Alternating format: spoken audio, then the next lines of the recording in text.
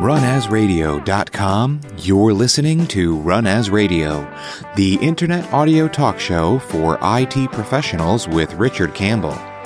This is Brandon Wen announcing show number 624, IPv6 in 2019 with guest Ed Horley. Recorded Thursday, January 10th, 2019. Run As Radio is produced each week by Plop Productions, providing professional media and podcasting services online at pwop.com.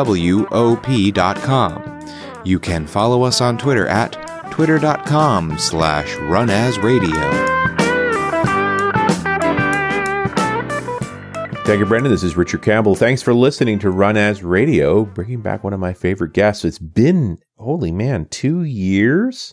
And check out this new bio. Ed Horley is the co-founder of HexaBuild, focusing on advancing cloud, IoT, and security with IPv6. He is the author of Practical IPv6 for Windows Administrators from Apress and is a Pluralsight author. And he's the current co-chair of the California IPv6 Task Force on the Technical Advisory Board for Infoblox in their IPv6 Center of Excellence and speaks internationally on IPv6 at various conferences. Welcome back, sir. I leave you alone for 2 years and you change everything. I change everything, yeah. Well, hey, it's still V6, right? It's still IPv6. Still doing cloud, so that's all good. We did our first show together in 2011 talking about IPv6, so 8 years ago. Yeah, it's been a long time. And it's thanks for having me back, by the way.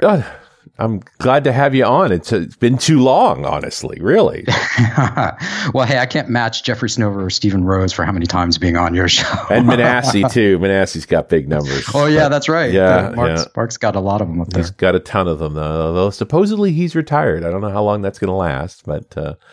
I don't know if retirement suits Mark. Maybe Mark suits retirement, but... Yeah, my argument has been, I am retired. This is me goofing off. Good point. What is a HexaBuild? I haven't heard this term before. Oh, it's just, for the name for the company, we were talking about building things with IPv6. So we thought Hexa and build. So it's just sort of a natural thing. You're going to build clouds, you're going to build IoT, you got to build nice secure networks. So HexaBuild just allows us to sort of talk about IPv6, and that's the way forward, and build on top of it. So services specifically focused on IPv6. You are really putting your money where your mouth is. This is the job. Yeah. It was time to dive off the deep end and go for it. But yes, we're consulting, training, education, the whole bit around IPv6, really sort of targeted for those Fortune 1000s, because they're the laggards. They're the ones left over sitting around scratching their head going, what the heck happened to the rest of the world, because everyone else has moved.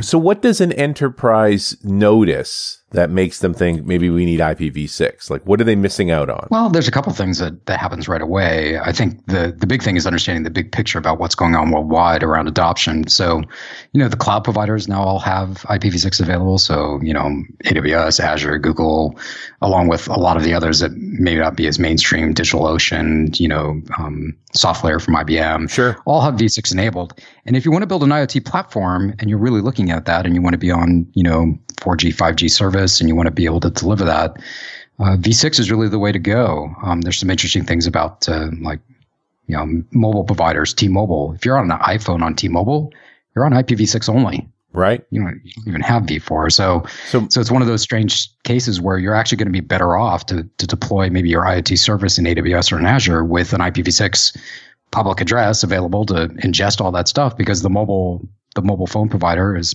that you're probably operating at your remote site is probably V6 and providing everything V6 anyway. Interesting. Yeah, is that ultimately manifests as a performance impact that they have to go through the IPv4 gateway because you're not up to speed? Yeah, someone else has to translate for you. So that's the thing. T-Mobile has to translate from V6 to V4 for you on your behalf, and you don't have any control over that. Right. So if it were me, I'd rather have more control. Just talk native language one into the other. You don't have to have someone translating. So I think that's a big plus. And the content providers are all done with V6. The major internet providers are all done with V6. Facebook, Google, everyone else, Netflix, Yahoo. I don't know who else anyone else uses. YouTube. I guess YouTube's a big one. But all that content's available on V6. So when you look at the mobile phone provider stats, and all the mobile providers, at least here in the US, domestic US, if you want to talk about that, Verizon, AT&T, Sprint, and T-Mobile, they're all well above 70% and even larger in some cases for V6 capabilities. So I think T-Mobile's at like 95%. The only stuff that's left over that you're trying to scrape the bottom of the barrel to get rid of is like old flip phones and like weird Symbian stuff like that they just can't get off the network that are probably still like 2G or something, you know. But it's a pretty big transformation for the rest of the industry, and I like to sort of refer to it as like everything else around the enterprise has changed to V6, and then we're left with this crusty old stuff in the middle from all these Fortune and some commercial companies who just haven't moved because they don't understand that the rest of the world has moved around them. That's sort of the problem that they face, at least today. But they're starting to realize that like their applications should really be deployed that way. VPN services. So I actually had a customer who their corporate executive team traveled overseas and actually ended up on a V6 only network, and it looked like the rest of the internet worked for them because they were trying to get to, you know, Office 365. They could get to that just fine. They could get to Google and YouTube and everything they were testing, Facebook, it all worked. They couldn't VPN back to their corporate network, right? Because their corporate network wasn't dual stack, so they couldn't use V6 to be able to get back to anything. So some people got yelled at when he got back home. But and that old reflex, was it going back to Win 7 of just turn off the IPv6 stack? That's just a mistake. Yeah, it's a flat out mistake this day and age. It's definitely it's actually harder and harder to do with the newer version of Windows. Right after Vista, it's pretty much you have to do a Herculean effort to turn off V6. So why bother? Yeah. But the transition protocols though have changed. So it used to be in Windows that you had a bunch of transition protocols like Teredo and Isotap and 6-4. Right. And with the creators update for Windows 10. They actually shut all those off. They said, look, we don't need any transition mechanisms anymore in the host operating system. We just have IPv4 and IPv6, and you shouldn't have to, you know, the carriers are providing this. Your enterprise team should provide this for you. You shouldn't need to have these sort of capabilities built into the operating system anymore. Let's make everyone's life a little simpler, a little less to learn, makes it a little easier on the help desk teams and everyone else. And let's just make it IPv4 and IPv6 and get rid of these transition mechanisms because we just don't need them anymore. There's enough V6 adoption not to require it. So, but do you need that for bridging at all? Like, is any of that important anymore? Not really. Really? That's why they took it out. Right. I mean, honestly, it just wasn't needed anymore. I mean, are we just starting to run out of devices that don't speak IPv6? Yeah, it's not even a don't speak IPv6. It's really like, look, there's enough V6 capable services available today, and if you don't have it, you're just going to talk V4. And if you need to talk to a V6 service, hopefully someone's put a translation service in there. Right. And then if you're on V6, the translation services from the carriers are already provided. They're doing, you know, NAT64, DNS64. They're doing 646X lat or CLAT within the phones. That's how they do it. So that stuff's all taken care of. So if you're a V6 only client, you can at least get to V4 resources, and that's probably the majority where folks fit. So like your T-Mobile handset, that's how they're doing it. And that's how they're providing it globally. So, yeah. Yeah, I wonder if it's the mobile providers that are ultimately driving this, because they are the most prevalent device, at least in the consumer space. But and there's no they enterprise. Really are. Yeah, absolutely. And the thing you have to remember is, you know, we're out of V4. They have nothing left to sell. Yeah, there is nothing to buy. And I was wondering when I asked you the question about enterprise, it's like, because you can't buy V4 addresses that you want anymore. Well, you can. You can buy really dirty V4 address space that was used by some spamming agency back in the day. And it's been reclaimed. It's on all sorts of blacklists and you know, flagged everywhere for being insecure, and you can go those and hopefully sit on them for 2 to 3 years and see if you can wait for them to purge out of whatever system they're in and maybe go try and use them. I think Amazon just bought a /9 or so. Oh, really? Like that. Yeah, they just bought a big /9 block allocation. I don't know. I think back of the envelope math, that was like a $330 million purchase or something. Wow. Yeah, so it's pretty significant. I mean, it's not cheap to be able to go out and get that sort of address space, but all the cloud providers need it, right? Because they're going to continue to grow even in the V4 space. Sure. For what they need to do on the public internet side. And it's very interesting to think in terms of when will a cloud provider start adding services that are only available in IPv6? Yeah, I think you're going to start to see that probably in the next few years, because it just seems to naturally make sense. Mm-hmm. Because if all the mobile providers are automatically providing V6, so you know every single handset's going to have V6 on it no matter what. So your iPhone, your Android device on whatever network you're on is going to support V6. Why wouldn't you just write your app to just ingest everything on V6 and not go through a translation service? You know, you're going to be able to talk to all of them. You can obviously dual stack them, so you can make them available on V4 and V6. So you solve both problems. It's like, So you're gonna start seeing more and more, especially in the IoT. I think in the IoT space, it just naturally makes sense to do that.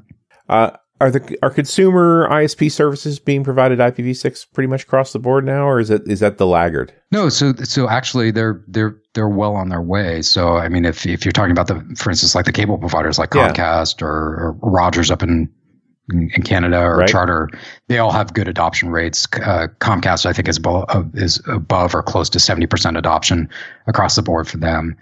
Charter's a little further behind. I think they're in probably the 40% range. Rogers is in the 60% range. So it's pretty significant in terms of the overall adoption for them. That's a lot of people, right? When you add up Comcast, Rogers, and Charter in terms of just North American footprint. Sure. And the rest of them are Cox and, Time Warner. All have their initiatives and are moving pretty well on theirs. I don't have their numbers off the top of my head, but they're pretty close on that one. So, it's, I think, residential done, CDN's done, internet service providers done, cloud providers done. It's like everything else, it's all done. It's literally just a fortune sitting around saying like, well, is this something we can tackle or not? And I think they're starting to realize as folks from home are trying to work from home, right? Hey, they've got V6 available to them. How come you aren't allowing the VPN in?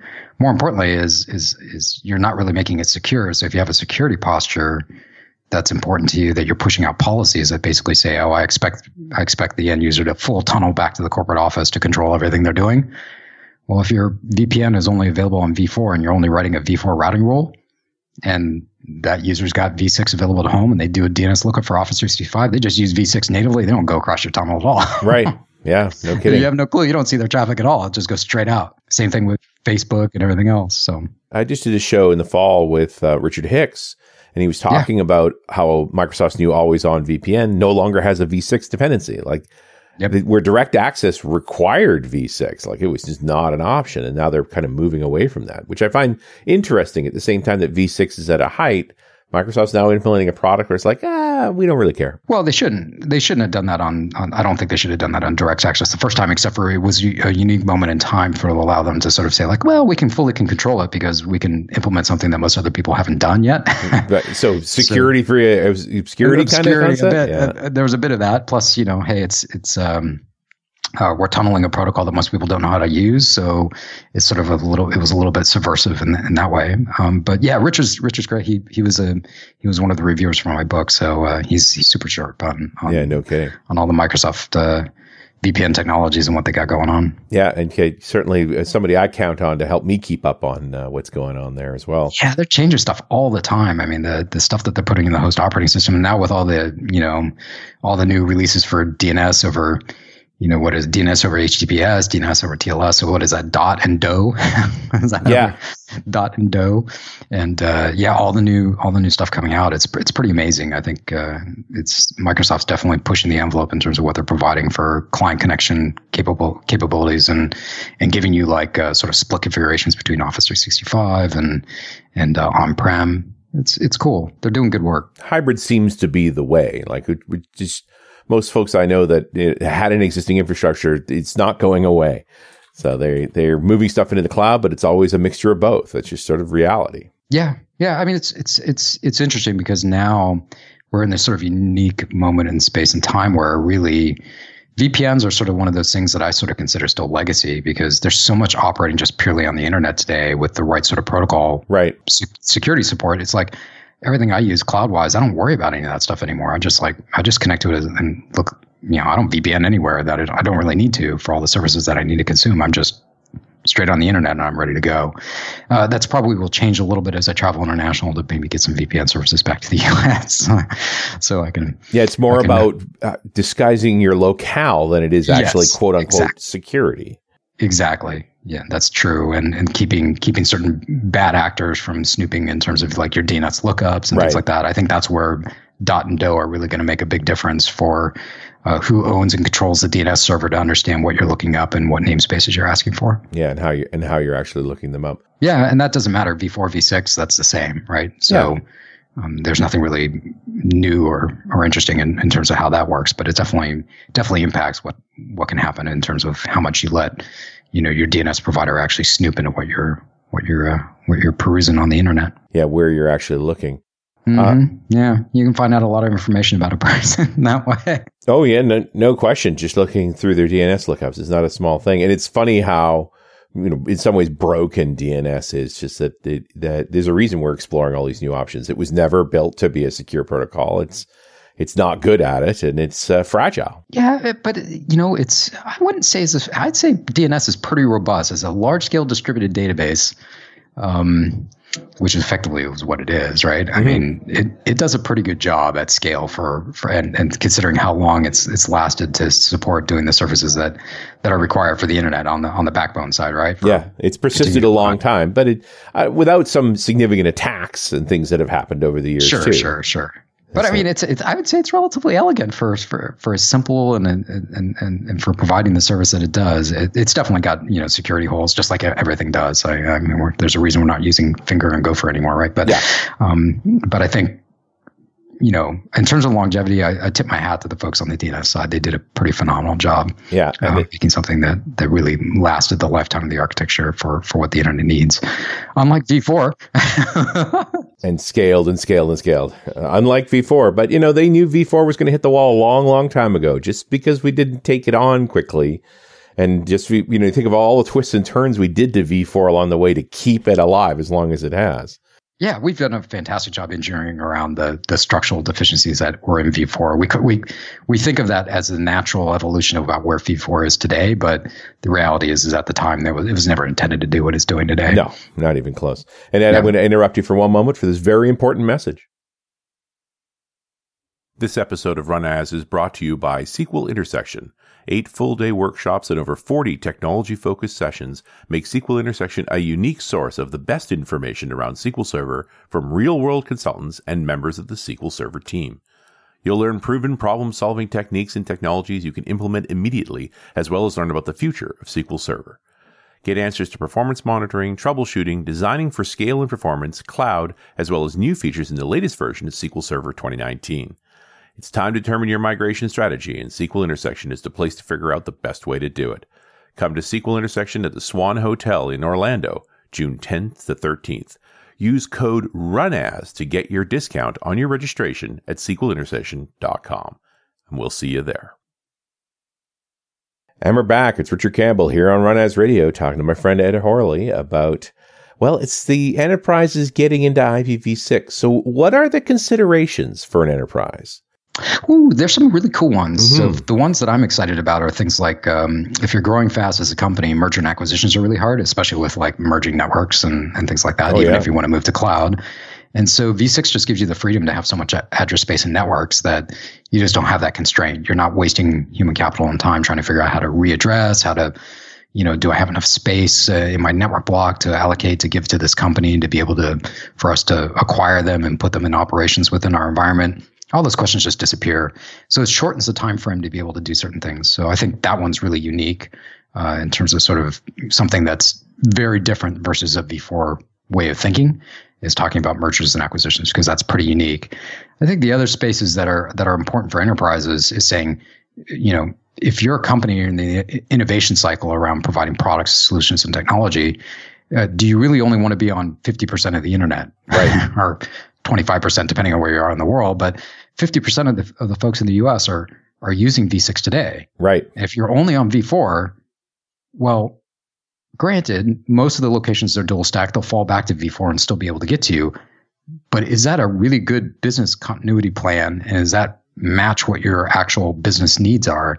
And I would probably say that most folks, the answer is no, right? That leaving part of the addressable market alone because you're too lazy to deploy v6 just doesn't make a lot of sense. And it's pretty easy to turn it up at the edge. You just internet peer for v6, get your address allocation. And even if you don't want to deploy it internally across your entire network, you can at least turn up your edge services and make your mail service, DNS, VPN, and a bunch of other services available over v6, your website, et cetera. I mean, all the major CDNs make this easy. Right. Cloudflare has v6 enabled by default. If you use Cloudflare just to enable your website, you don't even get a choice. It's just, it turns it on and makes it available on v6 too. Akamai and all the others are doing something similar. So those pure content providers on Akamai, Cloudflare, AWS, Fastly, Limelight, Azure. I think I mentioned quite a few there. They all have v6 available. And that's really the fast and easy and quick way to go ahead and get services turned up. And that just guarantees that folks that are on all these mobile networks can get to you no matter what. And that just seems to make sense. If you want to do business with folks who are on mobile platform, turn on v6, right? And that's the quick, easy button to get there. But then when you start looking at it more in depth, you're like, okay, well, how do I test and know that people can reach me on v6? Then you're like, oh, my help desk team or my QA and testing team needs to have some IPv6. How do I get it to them? Well, you can choose. You can send everyone home and use their Comcast connection at home, or have them use their mobile handset while they're running around off your Wi-Fi net because your Wi-Fi doesn't have it. Or you can start enabling v6 internally so that they can go out and do that stuff. So it sort of becomes like this natural progressive need of like, okay, I've got more services that are turning up. I need some way to test it. Folks are asking to use it because they need to develop on top of it. So then it becomes this natural sort of progression of like, okay, we need to get some more stuff turned up on v6 here. But it's not overnight. You need to have an adoption strategy and a plan, just like with any project. So I don't think that's particularly unique. But that's where, at least the few engagements I'm working on, all right, that's where I see the natural progression of why an enterprise is starting to look at it. And do you find when we're using IPv6 internally, is it just flattening the network out? Do we really need to do a lot of routing and separation anymore? Like, does that mean anything in the IPv6 world? Sure, it still means stuff. I mean, routing is routing, and I think that that still has its place. And you just don't worry about how many hosts you have on a network anymore. Right. I remember the days where you're sitting there calculating like, oh, well, this network, I don't have enough address space, so I'm going to have to build a smaller subnet. And how many hosts do we have in there? Well, we got 16 hosts, so maybe I can allocate X amount of space, right? Like all those calcs, just forget them. You just assign a /64 and you're done. Yeah. And so you don't have to think about that. All you have to think about is how many networks do you want to operate, and that's very freeing, and it certainly frees you up to do all sorts of interesting things in terms of like security policies and maybe IoT, making it a lot easier you're not constrained by how many hosts, quote unquote, that you might have. Right. And that's the freedom side of v6, which is a totally different discussion of getting out of IPv4 mindset thinking. But it's definitely, you're still going to be doing traditional routing, everything else, but you're definitely getting some of the advantages of having an abundance of both host space addresses, but also an abundance of networking address space to utilize. Yeah, and you don't have to think about, I'm going to break these into subnets just because it's simpler for address space. They can be in one group if you're happy. Yeah, just do the /64 and you're done. Even on a point-to-point link, you only need 2 addresses. Give it a /64. But is the networking hardware keeping up as well? Like, are people still using old gear that doesn't handle IPv6 well? Sure. You still need to do an assessment to determine if you have something really ancient on your network that may not support it. But today, for anything that you're buying that's modern, you're just not going to have that issue. All the major network manufacturers have addressed it within their product line. And you can definitely deploy v6 in a scalable way across enterprise and even consumer grade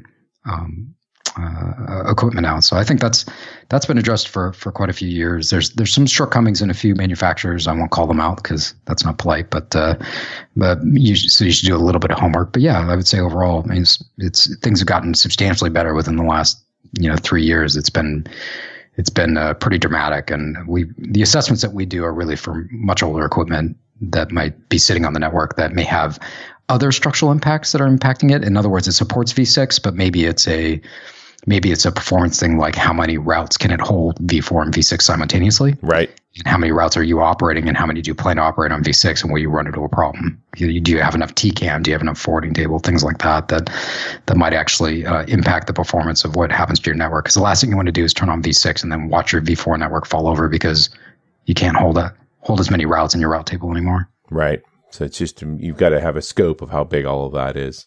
Exactly. Yeah, that's planning. That's doing design work and planning and assessing where your equipment is at so that you actually know what you're doing. But And I'd be remiss if I didn't talk about the security angle at all. Like, what do we need to think about from the security perspective with IPv6? Yeah, I always argue that the security stuff is sort of like you should be doing the same thing in security in v6 that you're doing in v4. Mm-hmm. My argument about not actively managing v6 is that you actually compromise your posture on v4. Right. And the reason why is because if you're not actively managing and doing stuff in v6, you don't have any visibility. v6 is on by default, and it's the preferred protocol. So if someone else maliciously gets in and starts configuring v6 on your network, guess what? they now control your network because all your hosts are going to turn it up. They're all going to start using it, and you have no control over it because you're not even looking at it. Your logging stuff isn't looking at it. You're not looking at it from a security basis, so you have no clue. So it's a great way to run like a Serotipus network behind the scenes. Sure, because everything supports it. So yeah, everything supports it. So you're just putting yourself in a bad security posture. Even if you don't plan on deploying v6 right away, you should still be looking at it and setting up some basic security posture rules to make sure that you understand what security traffic is flying around, or what IPv6 traffic is flying around on your network. Even if it's just link local traffic, you should understand that. You want to be at least monitoring it, right? Absolutely. You want to know what's going on your network. You should want to know that anyway. You should want to know if someone's running IPX on your network, right? Or SNA or anything else, right? Yeah.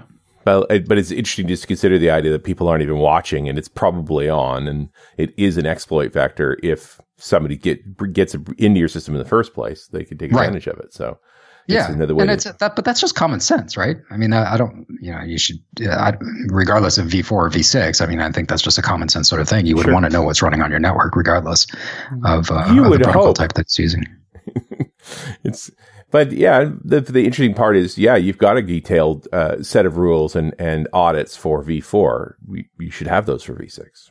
Yeah, there's some differences. Your security team's going to have to learn something, God forbid, you have to learn something new. But hey, we're learning all of that for our DevOps stuff. We're learning all of that for our automation stuff. We're learning all of that for our cloud stuff. So hey, throw v6 in the mix too. Sure. The argument then is it's just more surface area that can be exploited. Yeah, I would argue that actually the effort to go through and actually disable v6 across a network is actually probably higher than it is to actually turn on security features and actually enable v6. Sure, I would take because I've done both. I've done both as a project, and I would say it was far harder to actually go around and turn it all off everywhere than it was to actually just enable and actively make it a managed and used process, and then you're getting all the reports and data about it, and then you know if someone's trying to exploit you.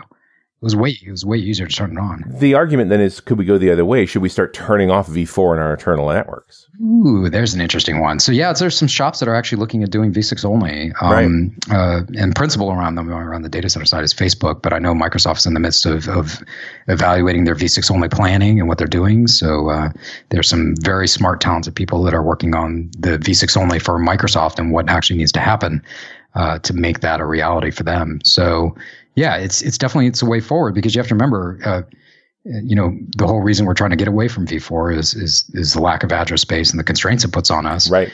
And the end game is not to be running dual stack. The end game is to be running v6 only. Mm-hmm. Now, the practical reality is we'll be running v4 for a long, long time. Sure. Just like for all you crazy folks on the development side, there's certain code you're just never going to get right. It's running forever. Well, some COBOL running someplace on some mainframe, right? We'd like to get rid of it, but it's a challenge to actually be free. And I think we made the comment early on about hybrid is just reality. It's like, we'd like to move fully over to the cloud. We just don't ever expect it to be true. There's always going to be something. Yeah, and that's the case with v4 and v6. Right. So there's complete parallels about how that's going to play out. But over the long haul, as more and more of this transition happens for v6 adoption, the reality is that for every v6 packet that's sent, a v4 packet is not. Right. Because you're choosing between the two. So hopefully. So yeah, I mean, it's hopefully assuming that it's enabled. So that means that you're actually going to see a substantial reduction in v4 traffic over time as more and more transitions to v6. And eventually what you'll have is islands of v4 that you'll be tunneling v4 over v6 in order to get it from one endpoint to the other, right? Which was how the early portion of v6 started, right? We used to tunnel v6 over v4 in order to get it from one location to the other. That's eventually where we'll end up on the other side. So we'll have little islands, and then, but I don't think any service provider wants to run two networking protocols. No, I think there is an emphasis of, I'm going to embrace v6. It's with an eye to v4 will go away. Yeah, or we run it as a service. IPv4 as a service, which is actually a thing. That's actually, something that's available today for certain service providers, is they run IPv4 as a service, and that's how they deliver it to the end user. But everything else in between is IPv6. And I got to think, if you were starting a major IoT project that you are looking at, you're tackling that. Well, how am I going to manage the subnet on that? This would be a place where IPv6 makes a lot of sense. Mm-hmm. Yeah, and even some of the protocols that are specifically designed for IoT networks, unlike wireless, they're designed to help you save battery life and to keep the radios a lot quieter on the network and not as much interruption. So there's a networking protocol that's IPv6 related that's designed specifically for that called 6LoWPAN, which is, what it sounds like, 6 low power network. And helps to allow those IoT devices to save battery life, to not have as complex an address schema configuration, to figure out where their gateway is a lot easier. And actually they have a special form of type of header compression in them, so they don't have to send as many bits. So there's all sorts of stuff that's pretty interesting that's going on overall. So I think that's the stuff that I think for IoT is going to sort of change the landscape as more people adopt. And then obviously with 4G and 5G services, which are all using V6, that's a big change too, because as we move to edge computing, right, as we start moving compute resources out to these cellular towers and providing them as a cloud resource, well, how do you turn up that much service, and how do you allocate it out? Well, you just assign a new V6 address, provide those resources there, and you're off to the races. So I think that sort of stuff will start allowing larger and larger scale V6 deployments to happen. And that becomes more interesting, as an industrial IoT practice, as we start seeing that scale up. That's of great interest to enterprises, right? How do we solve that at scale? And it doesn't matter if you're in manufacturing, it doesn't matter if you're in healthcare, it doesn't matter if you're in agriculture, it doesn't matter if you're in oil and gas. Those things become very, very important, because those sensor systems that give you feedback, right? You want to be able to, do some local intelligence work with them. So that's that edge compute side. And then you want to backhaul the interesting information back to the cloud. And, V6 just naturally makes sense to make all that work. Yeah, and lighter weight and smaller footprint, and all the defaults make more sense for the kind of security you're looking for. Like, the stack's pretty compelling these days, Ed. Yeah. I mean, it's fun being able to play in the networking space, but it's amazing what's going on right now in terms of, seeing these cloud native apps and what's going on in terms of what they can provide as an end-to-end solution, and just how little amount of code you can put together to actually get something to run. I play on pretty much all the cloud platforms. It's amazing. Even someone as rusty and old as me can get an Alexa skill app going on Amazon. I was like, wow, this is pretty cool. Like, I can actually get this to work. That's nice.